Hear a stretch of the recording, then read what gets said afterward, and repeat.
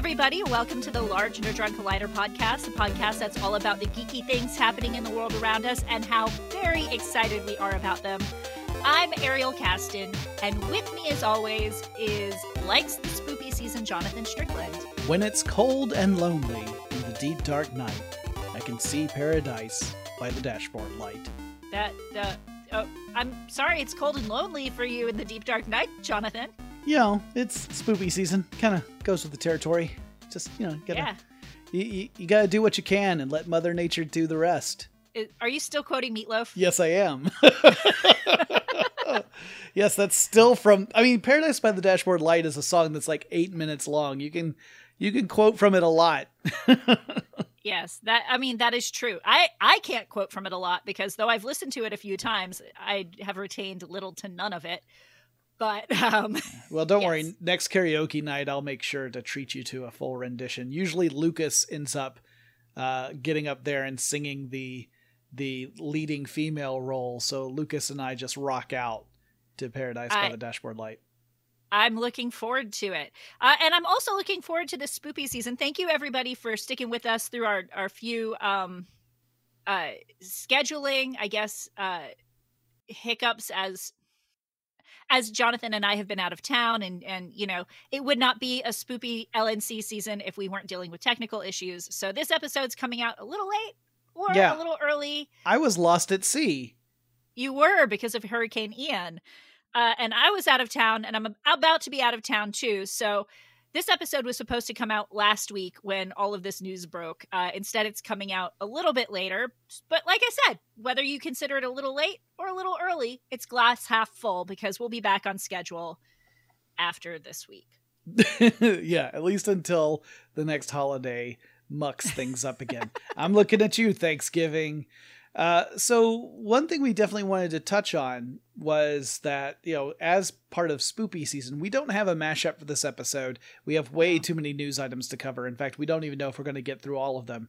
So we didn't do a mashup, but we do hope to do some spoopy mashups for the rest of the month if we can, because we both love Halloween season, although Ariel loves it from more of a distance than I do. Because she's got a lower threshold for the spookies than I do. That's true. I'm growing. I like suspense, and I'm learning to like some more scary stuff through fictional podcasts, or like I recently watched It, and I've watched Cabin in the Woods, and both of those are extremely scary, but I made it. But the more slasher stuff is definitely not my cup of tea. I don't like Halloween. I don't like Freddy Krueger. So the first two scary movies I ever watched in 5th grade were Nightmare on Elm Street and The Candyman, which I was like, if you've listened to this show long enough, I'm sure I've told this story before because this is how much it stuck with me. My parents said we'd prefer you not to, but because you asked, we're going to let you. And I did, and I regretted it. And now I can look back and at least see the commentary, like the social commentary that Candyman was trying to do, and appreciate that, even if the movie genre doesn't sit well with me. But like, I don't like Nightmare on Elm Street. I like Stranger Things season 4, which has a lot to do with Nightmare on Elm Street, and I love Robert Englund. He has always been very sweet to me whenever I've crossed his path at Dragon Con. But golly, those movies, they just, my suspension of disbelief is too mighty. Yeah. Well, it's also a very odd franchise because, like a lot of franchises, it starts one way, and then as you get into later entries in the series, it starts to change. And so, like, the very early Nightmare on Elm Streets were more straight up horror, and then as you go on, there's more and more humor inserted into them, to the point where some people complain that Freddy turns into kind of a cartoonish character. I'm also not huge on slasher movies, simply because I don't find them very compelling. I do like the original Halloween, where the fact that you know next to nothing about the shape, Michael Myers, as he goes through and starts to kill people, plays a big part in the terror. And in subsequent movies, they try and explain more and more, which to me takes away the scary factor that worked so well in the first film.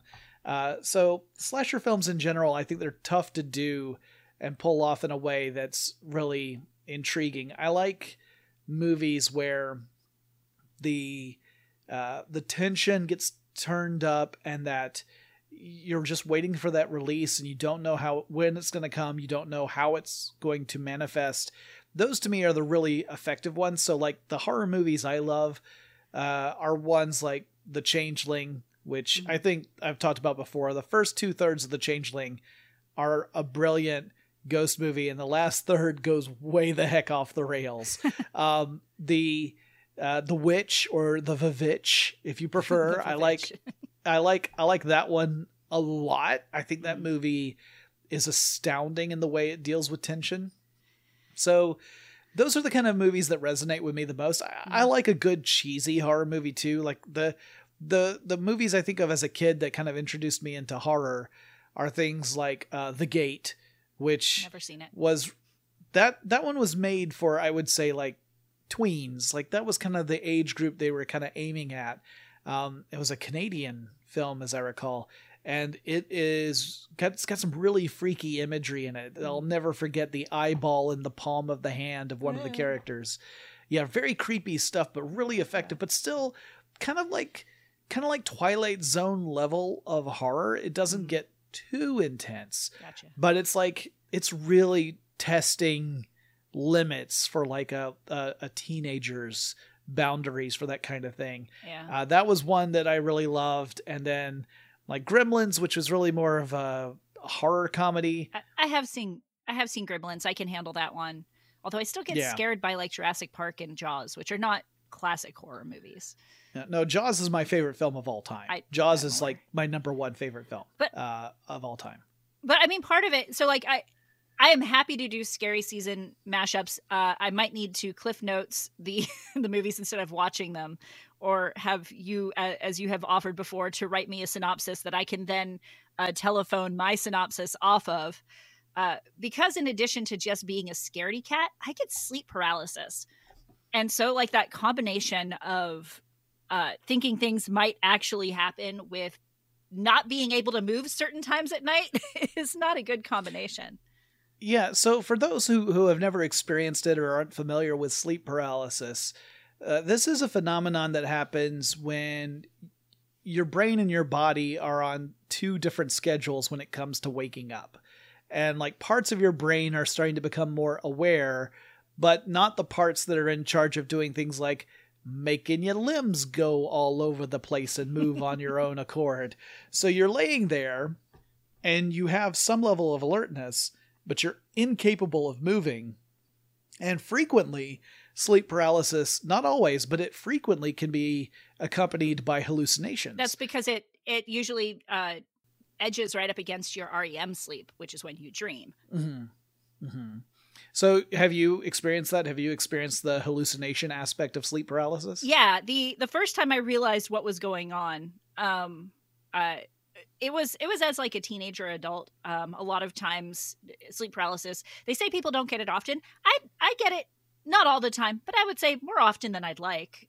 It's not just a once or twice occurrence for me. The first time I had it, I was like a young adult teenager and I was laying in bed and I heard a loud drum crash in an apartment where there were no loud drums or anything that could make a loud drum crash, and everybody was asleep. And it was so vividly real. But there are times like I will see things out of the corner of my eye. The other night I've had like a run of sleep paralysis just recently where I'll hear like skittering or someone calling my name. And it's, again, probably just, it is certainly just like the tail end of maybe a dream I'm having, but I'm also aware that I'm awake and I can't, or I think I'm awake and I can't move. And it's really uncomfortable. Nowadays, I can usually say, oh, this is about sleep paralysis, but still that inability to move and that inability just to double check that that's what's happening is still very anxiety driving. Yeah. I've only experienced it really once, and it was when I was recovering from COVID. So I was hanging out in the very room I'm in now, my office. I was quarantining myself from my dog and my wife. to make sure I didn't get either of them sick. And so I was spending all my time in my office, which has a bathroom attached to it. So it wasn't the worst thing in the world. Thank you for the clarification, Jonathan. Well, because otherwise, there's a corner I just don't go into anymore. The pee corner. Yeah. But there's also like a little futon in my office that is one of the most uncomfortable pieces of furniture I own. But it also had to serve as my bed for that like 10-day period where I was sick. And there was one night where I woke up, and part of it's that, I wasn't in my normal bed. So that was playing a part. Part of it was probably because I was sick, but I woke up unable to move.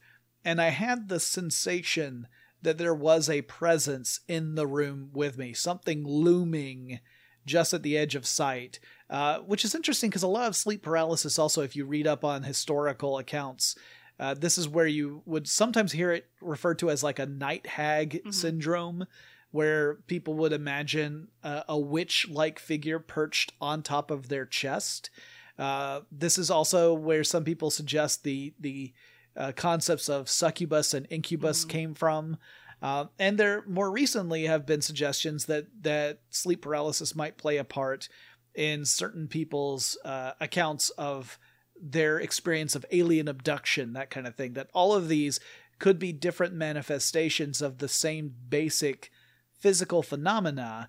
It's just that our experience is shaped based upon the time we are in and the sort of things that we would associate with not being able to move. Thankfully, I've never experienced, knock on wood, a witch hag sitting on my chest, sucking out my breath. Although I have experienced, shortness of breath from just anxiety and not being able to move.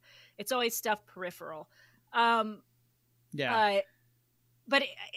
it's really interesting because this is something that feels very traumatic and, like, other than lack of sleep, physically doesn't harm you at all. Like, yeah. I mean, it could, like, I assume if you had other underlying health conditions, it could be that kind of anxiety could perhaps prompt something more serious. But on its own, it's more of an inconvenience and anything else. And it's something that can also convince you, even if you slept solidly all the way up to the point where you had sleep paralysis, it could convince you that, oh man, I didn't get any sleep last night. I feel so tired. Not kidding. When you think you're like, I've been awake all night, but no, you've just constantly been in that state of like half awake.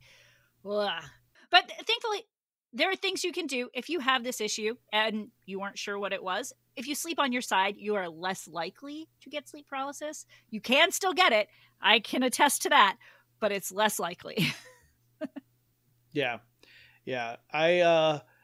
I don't ever want to experience it again, and I hope that you don't either, Ariel, that you are spared the experience and just have nice restful sleep. I'll take it. Just like our listeners are going to have a nice restful sleep as we go through news that they're already aware of. Yes. So we hope this lullabies you to comfy time. Although the first story, maybe not, because a whole bunch of people are really upset at the Super Mario trailer. Yeah. So I guess this is less news, and how do you feel about it? Right. So in case you didn't see it, which I think is pretty low in the likelihood range, it's a teaser that starts with King Bowser laying siege to a castle filled with penguin-like critters who then proceed to throw snowballs ineffectively at him. And then the second half, really it's not even half, like the last bit of the teaser has Mario waking up in the Mushroom Kingdom. And we hear a little bit of Chris Pratt's voice. And obviously when it was first announced that Chris Pratt was going to provide the voice for Super Mario, and that we were not going to get like an over-the-top stereotypical Italian-American accent as a result of that, there was a lot of backlash. And partly, I think, because Chris Pratt, there's this perception that he was being cast in every role in every movie. And so people were getting a little tired of that, especially for like the animated stuff. My reaction was, I was never like super connected to the Super Mario franchise. I never owned a Nintendo Entertainment System or Super Nintendo. So for me, it was just like, I wasn't likely to have seen this before knowing who was in it. I'm not likely to see it knowing now, except for the fact that like the supporting cast has got incredible voice actors. Yeah. I mean, I guess that is one of the adult trusts. I also did not, I like Mario and Super Mario and all that stuff. I also didn't own a game system, though I've got so many of them now. But I would play Mario when I was with my friends or babysitting or things like that. And there are a whole bunch of people who are super into Mario lore and fan fiction. It's all over TikTok right now. But I guess the All-Star Cast is like the biggest adult draw if you fall into the same camp as Jonathan and I. I don't know if it's enough of a draw, though. I am not upset by Chris Pratt's voice. Look, if Chip and Dale can sound like Andy Samberg and John Mulaney, I don't care if Mario sounds like a regular dude.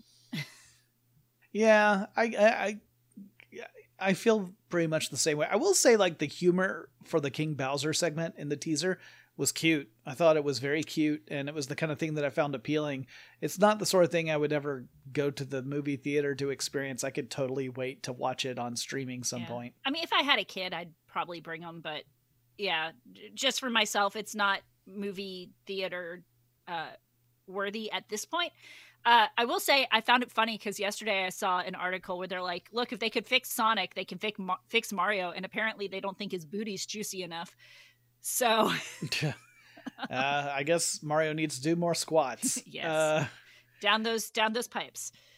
Talking about juicy booties, our next news story involves two guys known for their juicy booties. So one of the news items that broke while we were gone, while I was lost at sea, actually, was that Ryan Reynolds did a cute little reveal video about Deadpool 3, talking about the challenges of creating Deadpool 3, particularly within the realm of the MCU, because of course this is the first Deadpool movie to be produced with Disney owning Fox Studios, so it changes things. And he makes a joke about not having any ideas except for one, which is to ask Hugh Jackman to come back as Wolverine, and Hugh Jackman's passing by in the background. He says, sure, I'll do it. And is a cute little reveal. So that ended up sparking a lot of crazy reactions from people who were overjoyed, for the most part, to hear that Hugh Jackman was coming back after having previously apparently retiring the role of Wolverine / Logan in the 2017 movie Logan. I mean, people can be excited. I get that. But do people really want X-Men 3 to be in the MCU? I mean, it's weird because because Wolverine, the character Wolverine, has been in so many different movies spanning different versions of X-Men that there's almost like a multiverse going on just in the films that Wolverine's been in, right? Yeah. I mean, heck, Deadpool showed up in a Wolverine movie already. Oh, was it really Deadpool, though? I mean, it was Deadpool in name. It was played by Ryan Reynolds. Yeah. But it was, a very different character. Like, they took his mouth away, literally, so he couldn't be the Deadpool that we know and love, and was very, very different from the character of the Deadpool movies. So I'm sure that they'll have a ton of fun with just that. Yeah. Like, that alone would be it. So I'm guessing there's going to be some multiverse shenanigans going on here. Maybe not. Maybe they will refuse to explain how it all worked out, which I honestly think would also be really funny. Yeah, if they don't explain it, they're going to joke about not explaining it, which is fine. I will say that I am currently, just because we don't have any information on Deadpool 3, and 3 is usually where trilogies go off the rails, I am, while I'm not super excited about Deadpool 3, I absolutely love the meta odd couple verse that they've created between Ryan Reynolds and Hugh Jackman. So I'm excited to watch more of that as they start advertising the movie.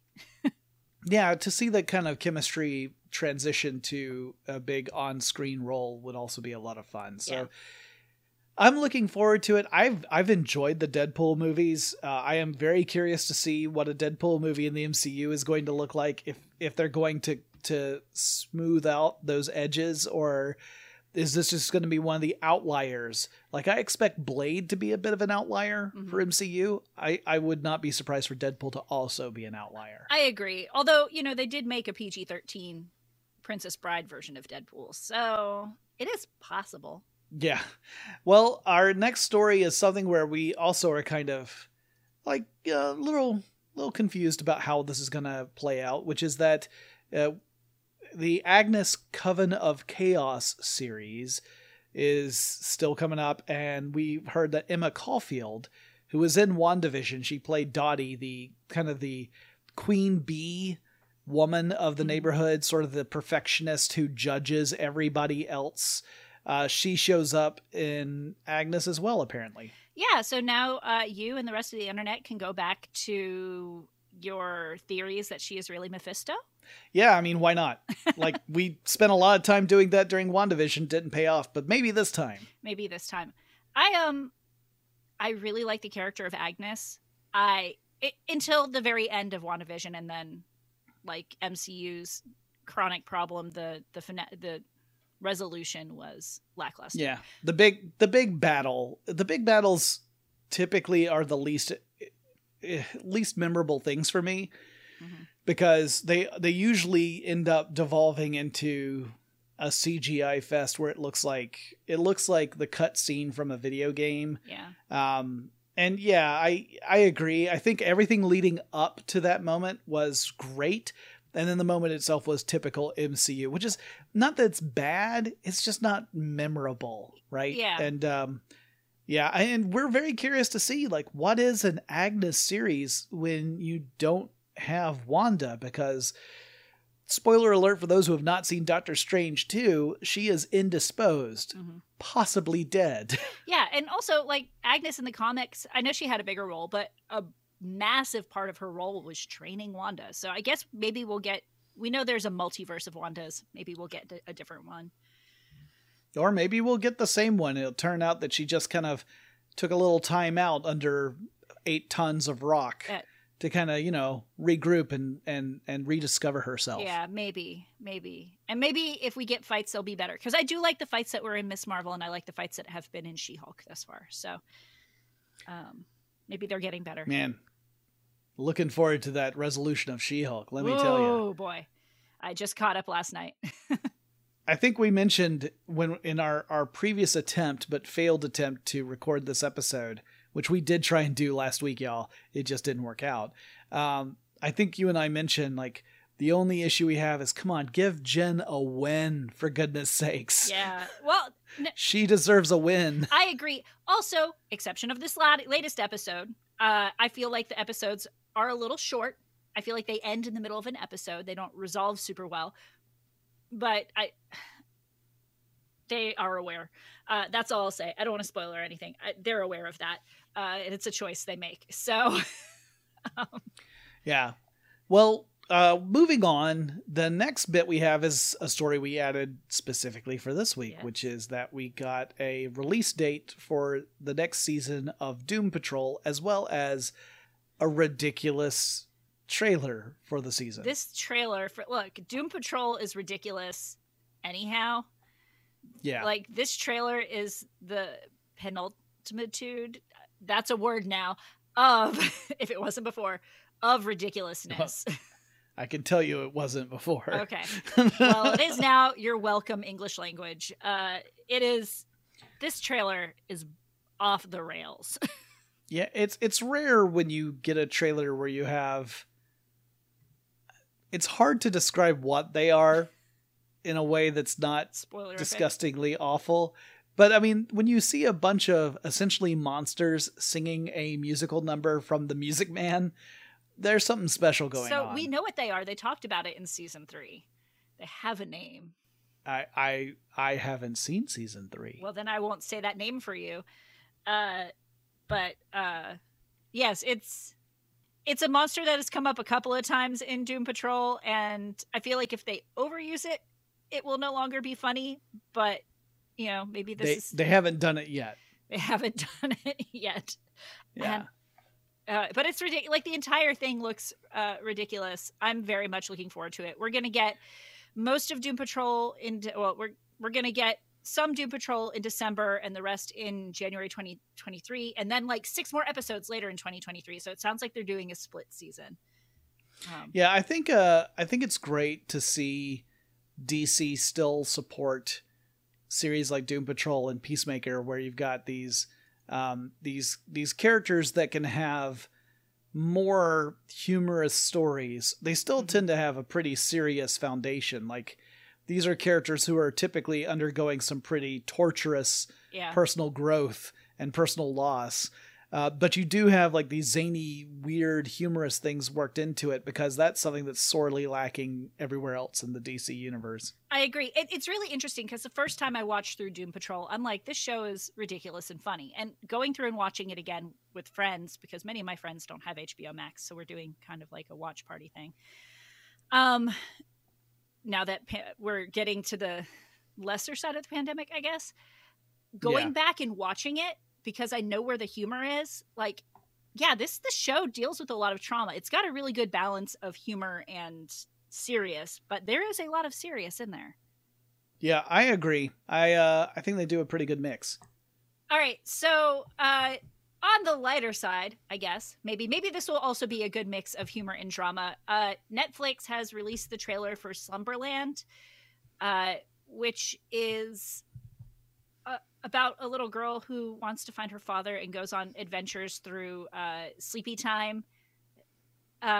It's based off of like a very old French comic called Little Nemo, where they'll put on like different animal skins and turn into different characters, kind of like Super Mario. Actually, I just found this out looking into it. There was a previous Little Nemo Adventures in Slumberland movie in 1989. Huh. Yeah, I hadn't seen that one.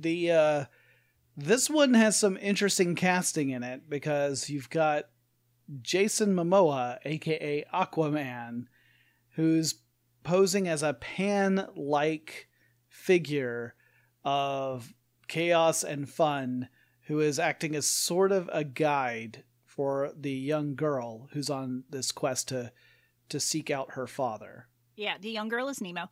Honestly, it feels like the perfect casting choice for Jason Momoa. He is, at least the public face that he puts on a lot of times, is very fun and a little chaotic. So, yeah, I think they're actually calling her Nema in this version. Huh. Nema. Yeah, because Nemo is actually the father. So in this case, Nemo had previously gone on adventures in Slumberland, if I'm interpreting the synopsis properly. And now he's gone, and it's his daughter Nema who's seeking him out. We also get like Chris O'Dowd is in it. He looks, and I love Chris O'Dowd. Yeah, definitely. I think of him from the IT Crowd, but he's been in lots of stuff. And I'm hopeful that this will be kind of a fun family adventure film, almost like with little hints of Terry Gilliam style fantasy, like the kind of stuff you would see in, say, Baron Munchausen. Yeah, like Baron Munchausen meets Bedknobs and Broomsticks. Yeah, that's a good way of putting it. Yeah, I'm looking forward to it. I know I said like Super Mario, I probably wouldn't go to the theater unless I had kids. Slumberland I will watch, but it's also on Netflix, so it's a lot easier for me to ingest. Netflix, it was a little bit on a roll with their child-friendly trailers, because they also released one for Oni Thunder God's Tale. Yeah, this one is a story that is clearly rooted in like Japanese folklore and mythology. And it looks absolutely adorable. Like you see shots of the main character sitting in a classroom with a bunch of other figures, some of which seem to be animal-based. At least a couple seem to be vegetable-based, but they're all anthropomorphic and don't know if any were mineral-based. Don't know. Maybe Krog's in there. Maybe Krog. Korg, made of rocks. Korg. Maybe he's in there, but we don't know. But yeah, the trailer looks really charming, and there's a lot of humor, like gentle humor, I would say, woven into it. Yeah, it looks stop animation. I'm not sure if it actually is, but it definitely looks it. Yeah. Whether it's computer generated to make it look that way or it actually is stop motion animation, I'm not sure, but it definitely has that look. Yeah. I'm actually I might watch it. I honestly still don't know much about the story, but I'm sure we'll get at least another trailer. If it's not already out, it might already be out. I don't know. Yeah, because it's been a long time since we tried to record this episode, so who knows? It might have been out, been reviewed, got awards. We don't know. It's been too long. It's been too long. We also got a trailer recently for Velma, which we knew was going to happen, and we knew that they were going to. I think we talked about it on a previous episode. Yeah, Velma being the character from Scooby-Doo. Yes, and that they were going to basically do like a adjusted Scooby Gang, maybe before they were the Scooby Gang. It's got Fred and Velma and Daphne, and then Norville, which apparently is Shaggy's real name. And they are the trailer is overtly aware about the changes they're making, and the entire trailer is making fun of people who don't like changes in their original source material in a very, very aware way. Yeah. Which I can like. Yeah, because this Velma is brown. Yeah, she's South so Asian. That's like the big joke. Yeah, and then Norville is black. And there's no Scooby in the series, which is like all of my friends' biggest complaint is there's no Scooby. But it's not. It's called Scooby-Doo. It's called Velma. So I'll allow it. Honestly, so it very much riffs on Scream, the original Scream, like the opening number, which was also very aware, right? But I don't know if this new trailer, in trying to do the same thing, is so overtly aware that it's annoying, or whether it's going to be a lot of fun. I don't know. I mean, I'm getting those Harley Quinn vibes, and I enjoy Harley Quinn, so... That is true. Yeah. Yeah, I also enjoy Harley Quinn. I'll give it a shot. It's on HBO Max, and I have HBO Max. So, yeah, if you want to watch it, keep an eye out. Going back to Netflix again. Woo! Like a boomerang. We also got a trailer for a new series called Blockbuster. Yeah, it's a sitcom, and it's hilarious because it's focusing on the final remaining Blockbuster video in the United States. Randall Park plays a character who's the manager of this Blockbuster. Melissa Fumero is in it. She was in Brooklyn Nine-Nine. Yeah. And you know, it's kind of about this character that Park plays who has a genuine fondness for his workplace, it seems. Like he takes pride in working at a Blockbuster, which is something that all of his employees think is absolutely insane. And yeah, I thought it was funny to see this. First of all, I thought the trailer looked really charming. It has kind of that same sort of goofy humor that Brooklyn Nine-Nine has. Which it's written by the people who did Brooklyn Nine-Nine and Superstore. Yeah, so you're getting what you would expect. Yeah. But I think it's funny because obviously, like in the narrative of Blockbuster Video, Netflix is often pointed at as being the company that killed Blockbuster. Now, first of all, that's not really true. Blockbuster killed Blockbuster. Blockbuster made some really dumb choices. For example, they chose not to buy Netflix when they had the chance. But I think it's funny because in the context of the sitcom, it's possible that Netflix will be pointed at as the bad guy. Mm-hmm. And it's on Netflix. Yeah, yeah. I was watching the trailer. I had some friends over the house when I was, and there's a moment where one of the Blockbuster employees says, "I've always thought of myself as a 40-something at heart." She's obviously much younger than, and my friend who just overheard it was very, very confused. I said, "I think she's just discussing why she likes Blockbuster, even though she is technically too young to like Blockbuster," and it also injured me to my core. Yeah, I'll probably check this out because I like the actors involved. The trailer, I thought, had some funny little bits in it. I think a lot of people are going to look at this and maybe say like, "Oh, this isn't edgy or anything like that." And I totally get it. Those are legit criticisms. If you want your edgy comedy, this does not look like it's going to scratch that itch. No. But my psyche is at a point where I kind of need a soft, fluffy comedy. I agree. There's enough edgy out there. I like stuff that's just genuinely feel good, and I'm very much looking forward to it. Something else that Ariel's looking forward to, I know because I tried to strike it off of our show notes, and she demanded I keep it on, is that the folks behind the Lyle Lyle Crocodile film are now apparently working on a movie musical adaptation of the classic computer game Oregon Trail. Yes. So if you aren't aware, Lyle Crocodile is a family movie about a crocodile named Lyle. It's a musical. It filmed in Atlanta. It just recently came out. The team that is working on it says that they like Oregon Trail because it's serious subject matter. Like traveling the Oregon Trail was very dangerous, but they also think it's funny because of all the ways you could die in the video game. Yeah. It was almost, you were almost guaranteed to die before you got there, which was reflective of the actual experience. Like a large percentage of people who set out along the Oregon Trail did not make it.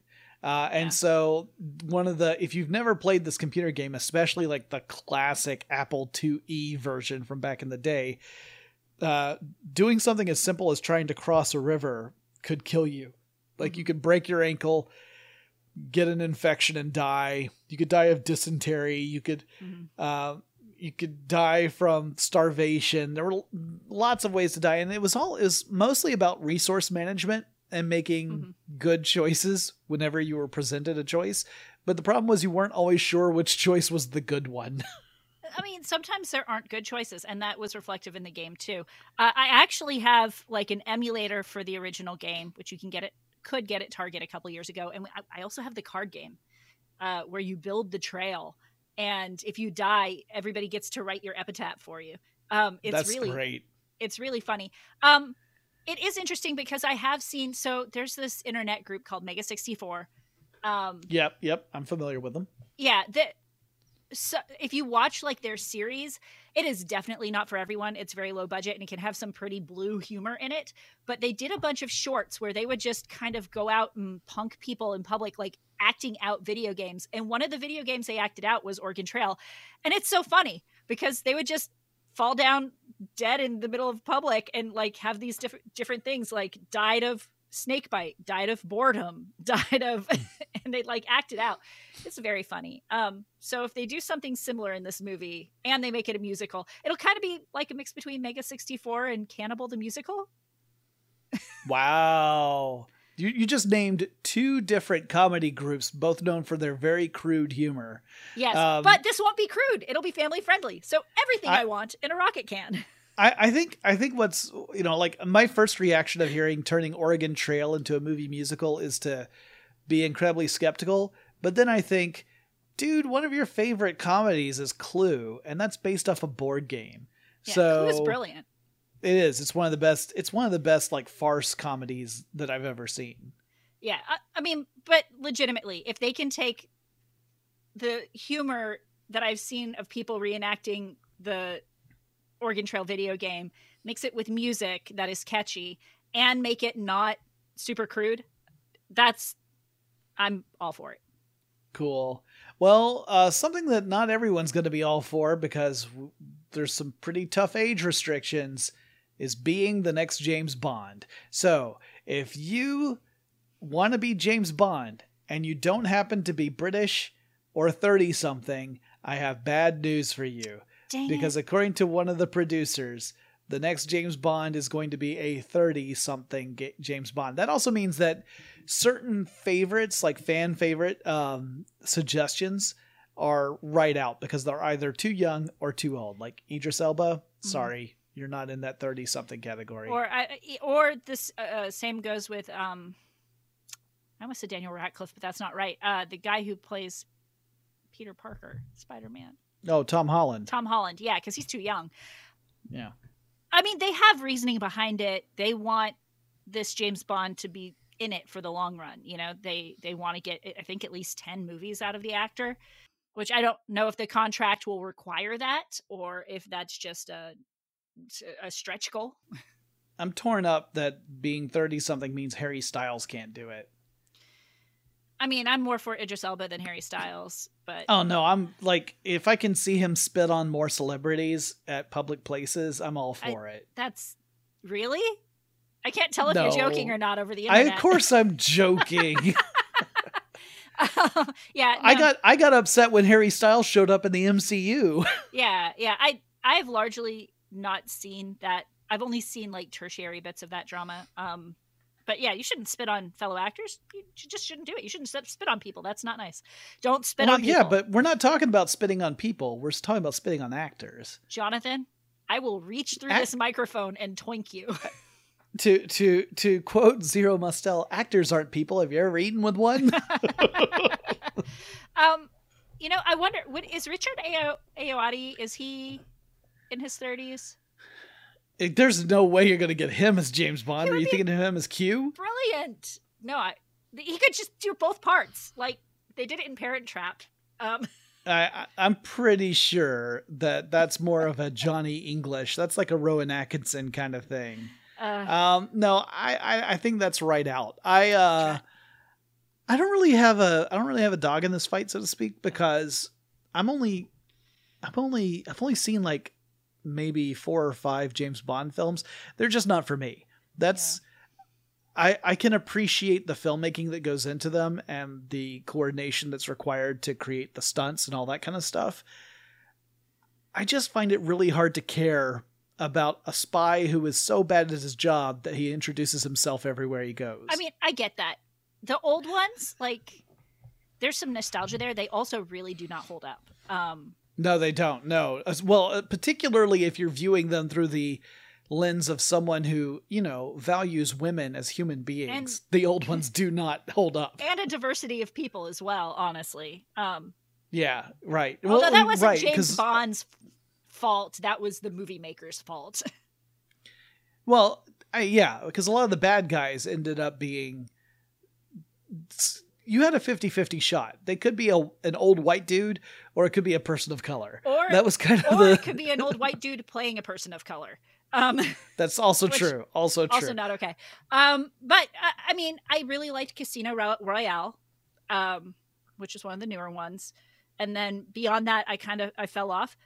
If they can do something with the franchise and make it fresh and new and fun, I'll watch more. I like spy thrillers, so I really don't like spy thrillers, but that being said, like, I have watched, say, the Mission Impossible series, and I can really appreciate what those movies are doing, and I actually find them entertaining when I'm watching. I just have no desire to ever go back and watch them again. I get that.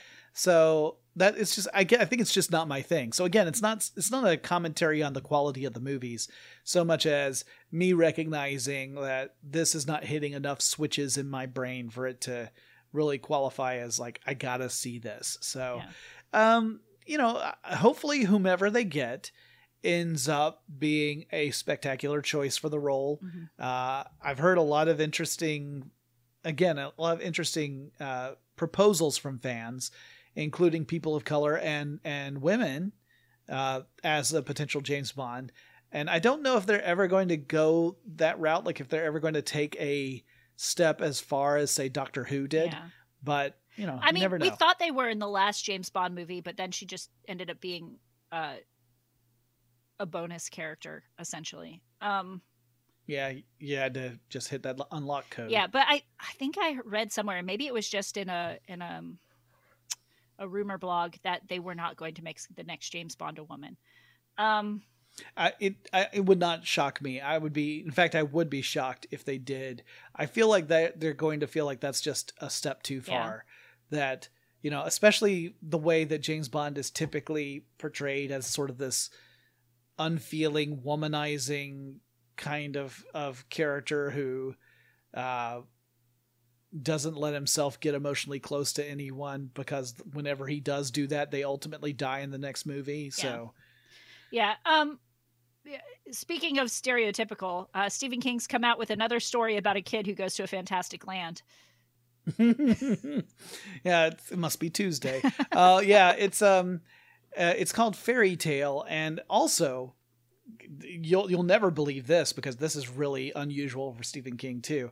It's already been optioned and put into production to make a film adaptation of this book. I mean, I do actually find it a little interesting, because in my brain, as someone who is coming to Stephen King newly, right? Like, Stephen King has been out since I was a child, and I didn't read a lot of his stuff, and I didn't watch most of his stuff. I didn't watch Stand By Me till the beginning of the pandemic. It was a great movie. Like, in my mind, they don't make movies of his books until they are already a giant hit. and I just heard about Fairy Tale, so in my brain it's not a giant hit yet. So for it to already be optioned for a movie is a little bit weird to me, even though I realize that it's not weird to the rest of the world. Yeah. Well, and this is not your typical Stephen King story either, right? This is not primarily a horror story the way most of the stuff we think of that Stephen King's written as it being horror, right? Like Stephen King's written in other genres before too. It's not like he's only written horror, but that's what he's primarily known for. And this is not one of those. This is more of a,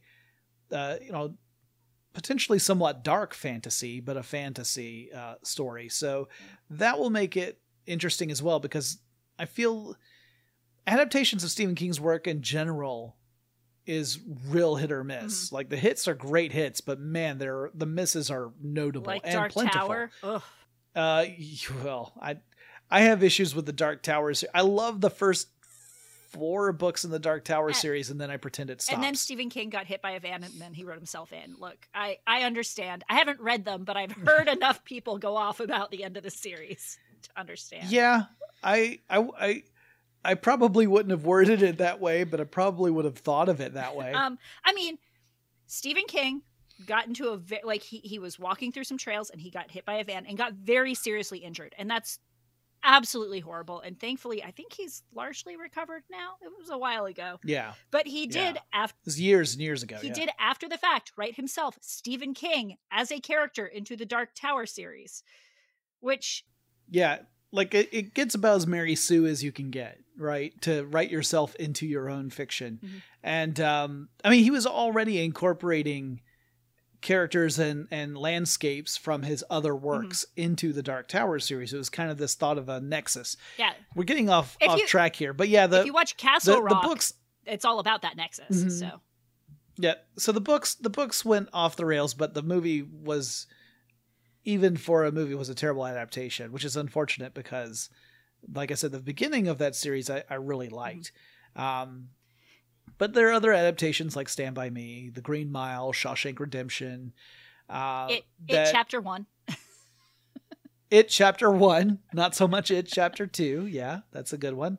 The Tim Curry It series, which is not great, but is really entertaining. I would say like the original Firestarter, the original Carrie, to some degree the original Christine. These are all kind of fun adaptations. Misery. So yeah, Misery was a great movie, but it wasn't fun.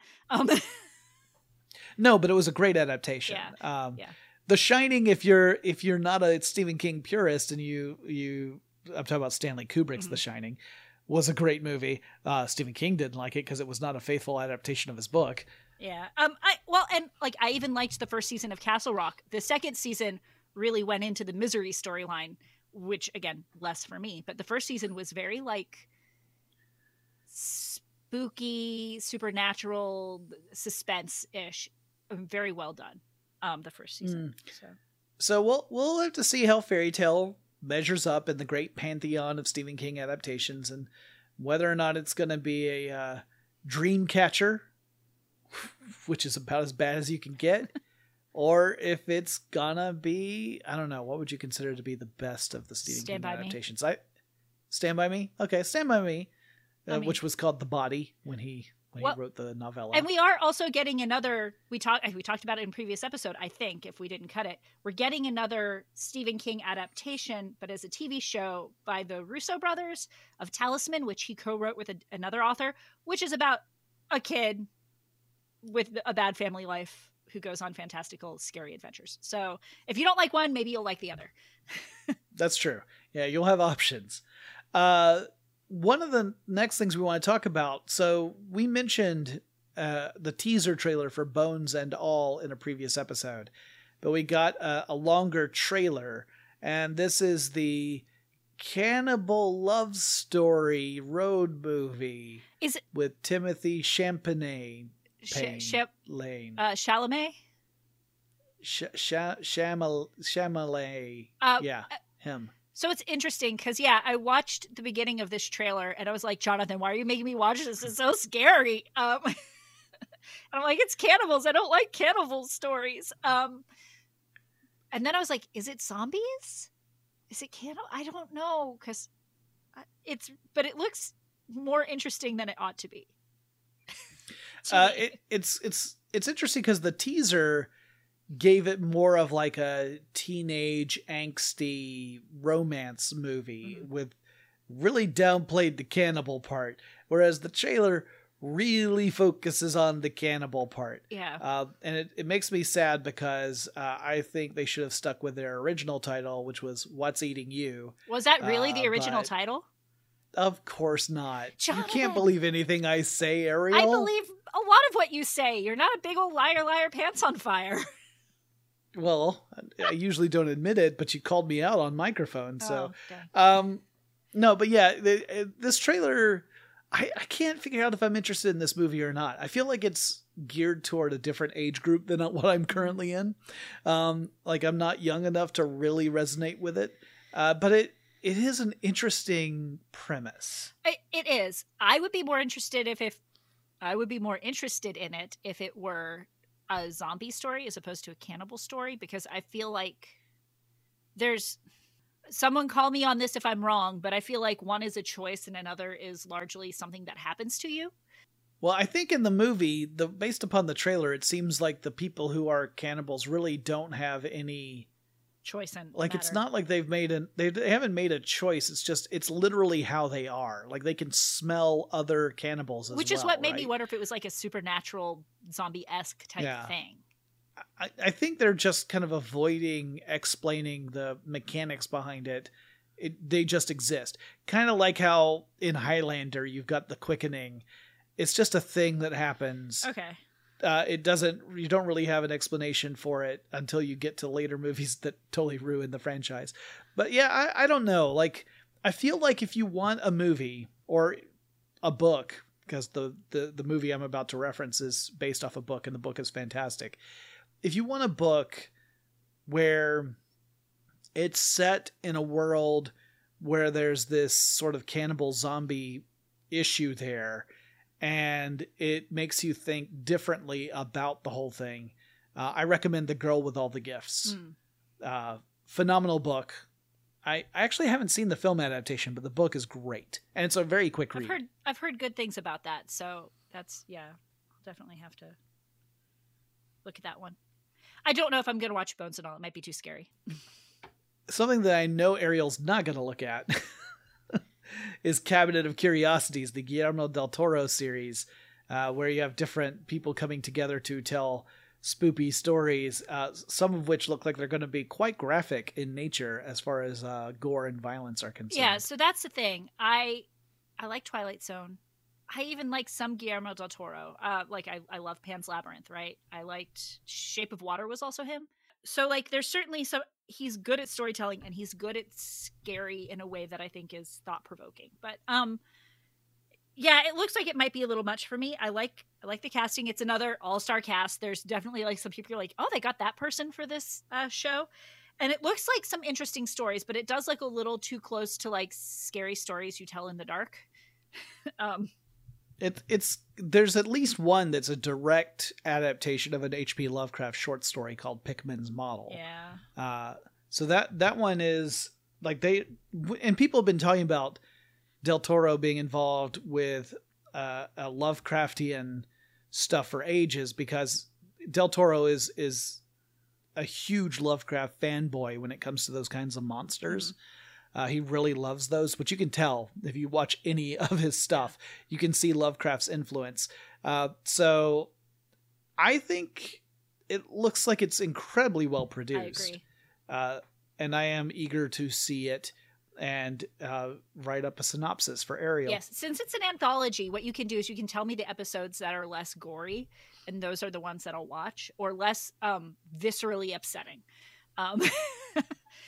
Yeah, I will do my best because I think I got a good handle on where your threshold is, but I'll try not to err too far in either direction. Yeah. I do appreciate things like Cabinet of Curiosities and what we've heard House of Usher will be as well, where you can take some scary stuff, and because it's anthology, I can still dabble in it. You know, I can pick stuff that maybe I think will be for me without watching the entire series and feel like I'm missing out.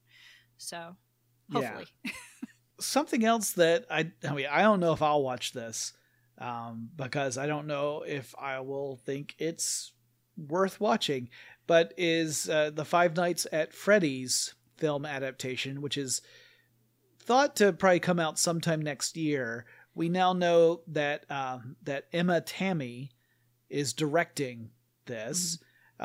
She's directed some episodes of Into the Dark, and a couple of other things as well. She's also been a producer on various series. But yeah, it's interesting for her to take on this part, which is you know, if you're not familiar with Five Nights at Freddy's, it's a computer game series, very kind of lo-fi computer game series, where you take on the part of typically you're an employee of this Showbiz Pizza / Chuck E. Cheese kind of place, and it's your job to make sure that the animatronic figures don't run around and rampage, because it turns out they like to eat people. So you use these various game mechanic things to keep an eye on what's going on and prevent them from getting you, essentially is what it turns into. And you might say, that sounds like that Nicolas Cage movie that came out not too long ago. Wonderland? Where he didn't talk at all. And you'd be right. That was very much obviously inspired by the Five Nights at Freddy's games. It was not officially a Five Nights at Freddy's adaptation, but there's no way it wasn't influenced by that. Also, terrible movie. Don't watch it. I was about to ask if you watched it, but I remember you talked about, like, if you want to watch a Nick Cage movie, watch Mandy, which is very scary and gory from what I understand. Oh yeah, no, Mandy is like ridiculously violent. It's got a lot of like hallucinogenic kind of imagery in it, because there's a whole storyline about hallucinating. Yeah. But Mandy is like a work of art, and the Wonderland film or whatever it was absolute garbage. Now I'm surprised that you aren't interested in this Five Nights at Freddy's adaptation, because Jim Henson's Creature Shop is working on it. That part does have me interested in the creature work, right? Like, I want to see what they create, because I know it'll be spectacular. Yeah. But that doesn't mean again, I shouldn't be so dismissive. Clue, again, was a movie based off a board game that has next to no story whatsoever.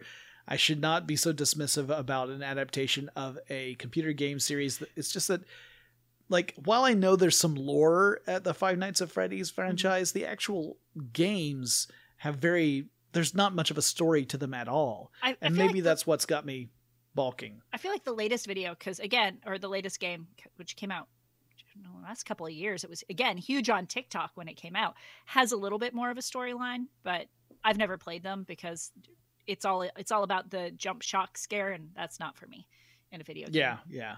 Really, that's what it's all about, is like you're focusing really carefully on the game, and then you get a jump scare, which just makes it more effective because you were focusing so hard when the thing jumps out at you that it scares the heck out of you. If I'm going to play a game with jump scares, I'm just going to go back to the old classic Eternal Darkness. It's a good game. Is that the one that messes with you by telling you that things like your volume on your TV is starting to go down? Or like you'll have a bug crawling across your screen, but it looks like a real bug crawling across your screen. Or like it'll be like reboot, and it hasn't actually rebooted, but it looks like it rebooted your entire system. Right. That was for one of the Nintendo systems. That was a brilliant game. Yeah, because it messed with you. It messed with your character in game, so there are definitely things you had to deal with in game, and then it messed with you as a player out of games. At Halloween time, back before all of my friends had kids, we used to all gather at somebody's house, drink pink drinks, eat pizza, and watch somebody play through Eternal Darkness. Dude. Oh, gosh. Man, you're getting an insight into the party girl history of one Ariel Caston. Woo! There was one year we couldn't find it, so we searched through every single GameStop to find a used version of it so that we could play it last minute. I can't tell you how many times the cops were called out on Ariel for having a party that was so out of control. I mean, that is me, Ariel, extrovert party girl Caston. Yeah, let's get some pink drinks, pizza, and play some outdated Nintendo titles. I don't know if it was Nintendo. It might have been. It doesn't matter.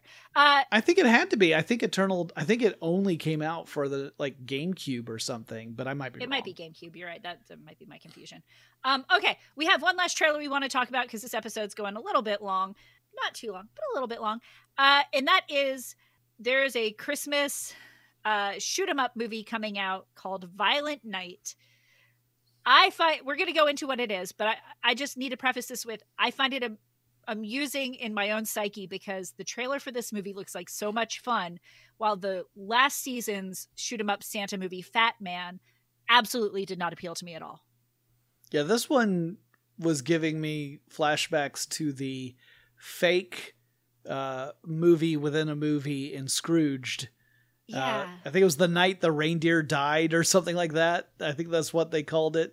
But yeah, it's applying a lot of like action movie type stuff to this to this holiday thing with David Harbour, friend of the show, David Harbour playing Santa Claus. If you speak it, it'll happen. I have met him twice, so I'm gonna call it. Nice. Rockin'. David Harbour, friend of the show. Yeah, it feels to me like Die Hard, which is a great Christmas movie. Shut up, Jonathan. It's okay. Listen, it's for the purpose of this explanation. Okay? Mm-hmm. I know you don't think it's a... You don't have to shut up. I know you don't think Die Hard's a Christmas movie. We've fought about it before. It's like Die Hard meets Home Alone meets Last Action Hero meets the Santa Claus. Santa Claus, yeah. Yeah, like, I think this movie... I think what it is in the trailer, there is a young girl who kind of is like Santa's sidekick by accident. And because this young girl is rooting for Santa, even though Santa is just blowing up bad guys, it cuts some of the edge of just being a malicious shoot 'em up movie with a Santa. There's also, I think there's also a touch of bad Santa in there too, right? Because you've got David Harbour's Santa Claus is clearly burned out on being Santa. Mm-hmm. Like there's the opening of the trailer has him sitting at a bar, drinking like whiskey and talking about starting the whole Santa thing, and because he's saying things that are true, but other people are just taking as jokes, like being funny jokes because he's dressed as Santa, and that it feels very bad Santa. Not nearly as crude as bad Santa is, but not. kind of that same sort of slant to it, I think. And I thought the trailer looked great. I love David Harbour's work. Me too. I think he's an incredibly entertaining actor. So I am down with this 100%. Yeah. And he's got a lot of experience melding action, like high energy action with comedy. If you look at Hellboy, if you look at Stranger Things. So yeah, I think it's perfect casting. He's also really good with kids. So I think like perfect person to play a badass Santa. Yeah. I can't wait to see that one. That one is way up on my list of films. Like there are a couple of movies that are coming out where I might venture out to the theater. Like I've only done that once since the pandemic, and that was for a movie that really in retrospect, I don't think I needed to go see in the theater. Which was whatever that one was with the house with the secret basement thing in it. Now I can't even remember what the title of the movie is. That's how unmemorable it was. Barbarian. That was it. Yeah. I was very disappointed in Barbarian. I thought the performances were great, but otherwise I was disappointed in that movie. The two that I'm looking at being released within the next few months that I really think I'll go and see, Wakanda Forever. 100%. I can't imagine not going to see it because it just looks like it's going to be a very powerful experience. Yes. And then Violent Night being another one. I think I'll have to get a group of friends to go to Violent Night. I have been to the theater a few times. Sometimes it's not worth it. I saw Multiverse of Madness and Thor Love and Thunder at the theater. And I also saw Bullet Train. But all of those, we waited until it had been out a little bit, and then we picked a showing in a theater at a time when there was nobody there. So, and we didn't talk about Bullet Train, but that's a movie that's got a whole lot of controversy around it because it's based off a Japanese storyline, and there were a lot of accusations about the film whitewashing or otherwise removing Japanese actors from consideration for that movie. I hadn't heard about that. That's really sad because it Oh, was yeah. a very entertaining movie. I was about to ask what you thought, because like I saw the reviews were pretty middling, but I have not seen the movie. Before knowing this drama, but this controversy, because I saw it not knowing, I thought it was a ton of fun. I thought it was a lot of fun. There definitely was a wide range of casting, and there were a couple of Asian actors in it, but the majority of the cast wasn't Asian, unless like the majority of the main characters weren't Asian. I would say they kind of came from all over. In the story, it made sense. So it wasn't like in Remo Williams where they cast Joel Grey as an Asian man. Yeah.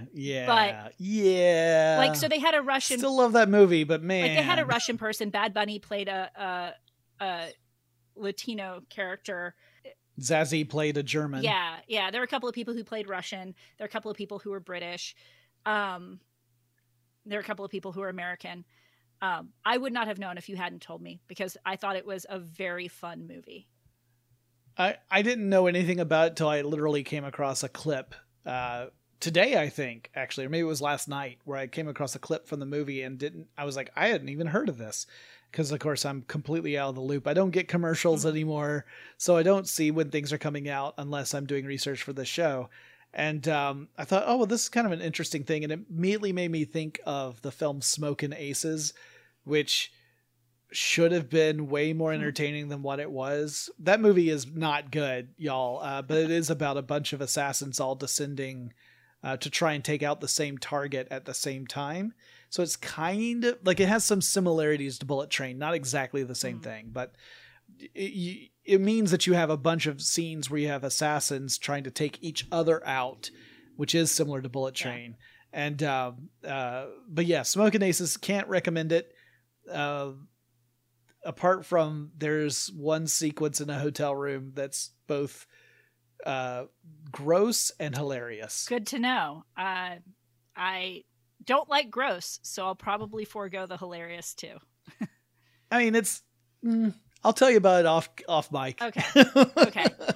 Well, that's all of the outdated news we got for you, and not all of it's outdated. You know, Doom Patrol obviously was new, and the blockbuster trailer for Netflix trailer for Blockbuster. That thing. The thing about the one video renting company that was killed by a different video renting company. Yep. That one. Those are all new. Thank you for sticking with us. We hope you had a lovely nap or a lovely time commiserating with our opinions. If you have a scary movie mashup that you would like us to do this spoopy season, or if you have your own opinions on the news we talked about, please write us and tell us. Yes, and keep in mind that when you want to do mashups, the more different the two mashed up things are, typically the better it is. Like if you were to say, can you mash up, Friday the 13th with Halloween? We'd be like, well, that's kind of just a basic, okay. Like that's harder to do than if you were like, can you mash up Friday the 13th with, I don't know, the Care Bears? Yes, we could do that. Yeah. So just keep that in mind. But if you want to get in touch with us, the best way to do it is on social. Over on Facebook and Instagram, we're Large Nerdron Collider. And over on Twitter, we're LNC_podcast. Make sure to tag us. And if I don't respond, punch me, because I do watch our social media and we love hearing from you guys. And I check it and I share it with Jonathan. Yeah. And if you like the show, tell your friends, review, rate us, share episodes, all that fun stuff, because the more geeks that we have to talk to, the more geeky stuff we can talk about. Yep, and until next time, I am Jonathan, glowing like the metal on the edge of a knife, Strickland. And I am Ariel, hiding under the covers, Caston. The Large Nerdron Collider was created by Ariel Caston, and produced, edited, published, deleted, undeleted, published again, cursed at, by Jonathan Strickland. Music by Kevin MacLeod of Incomptech.com.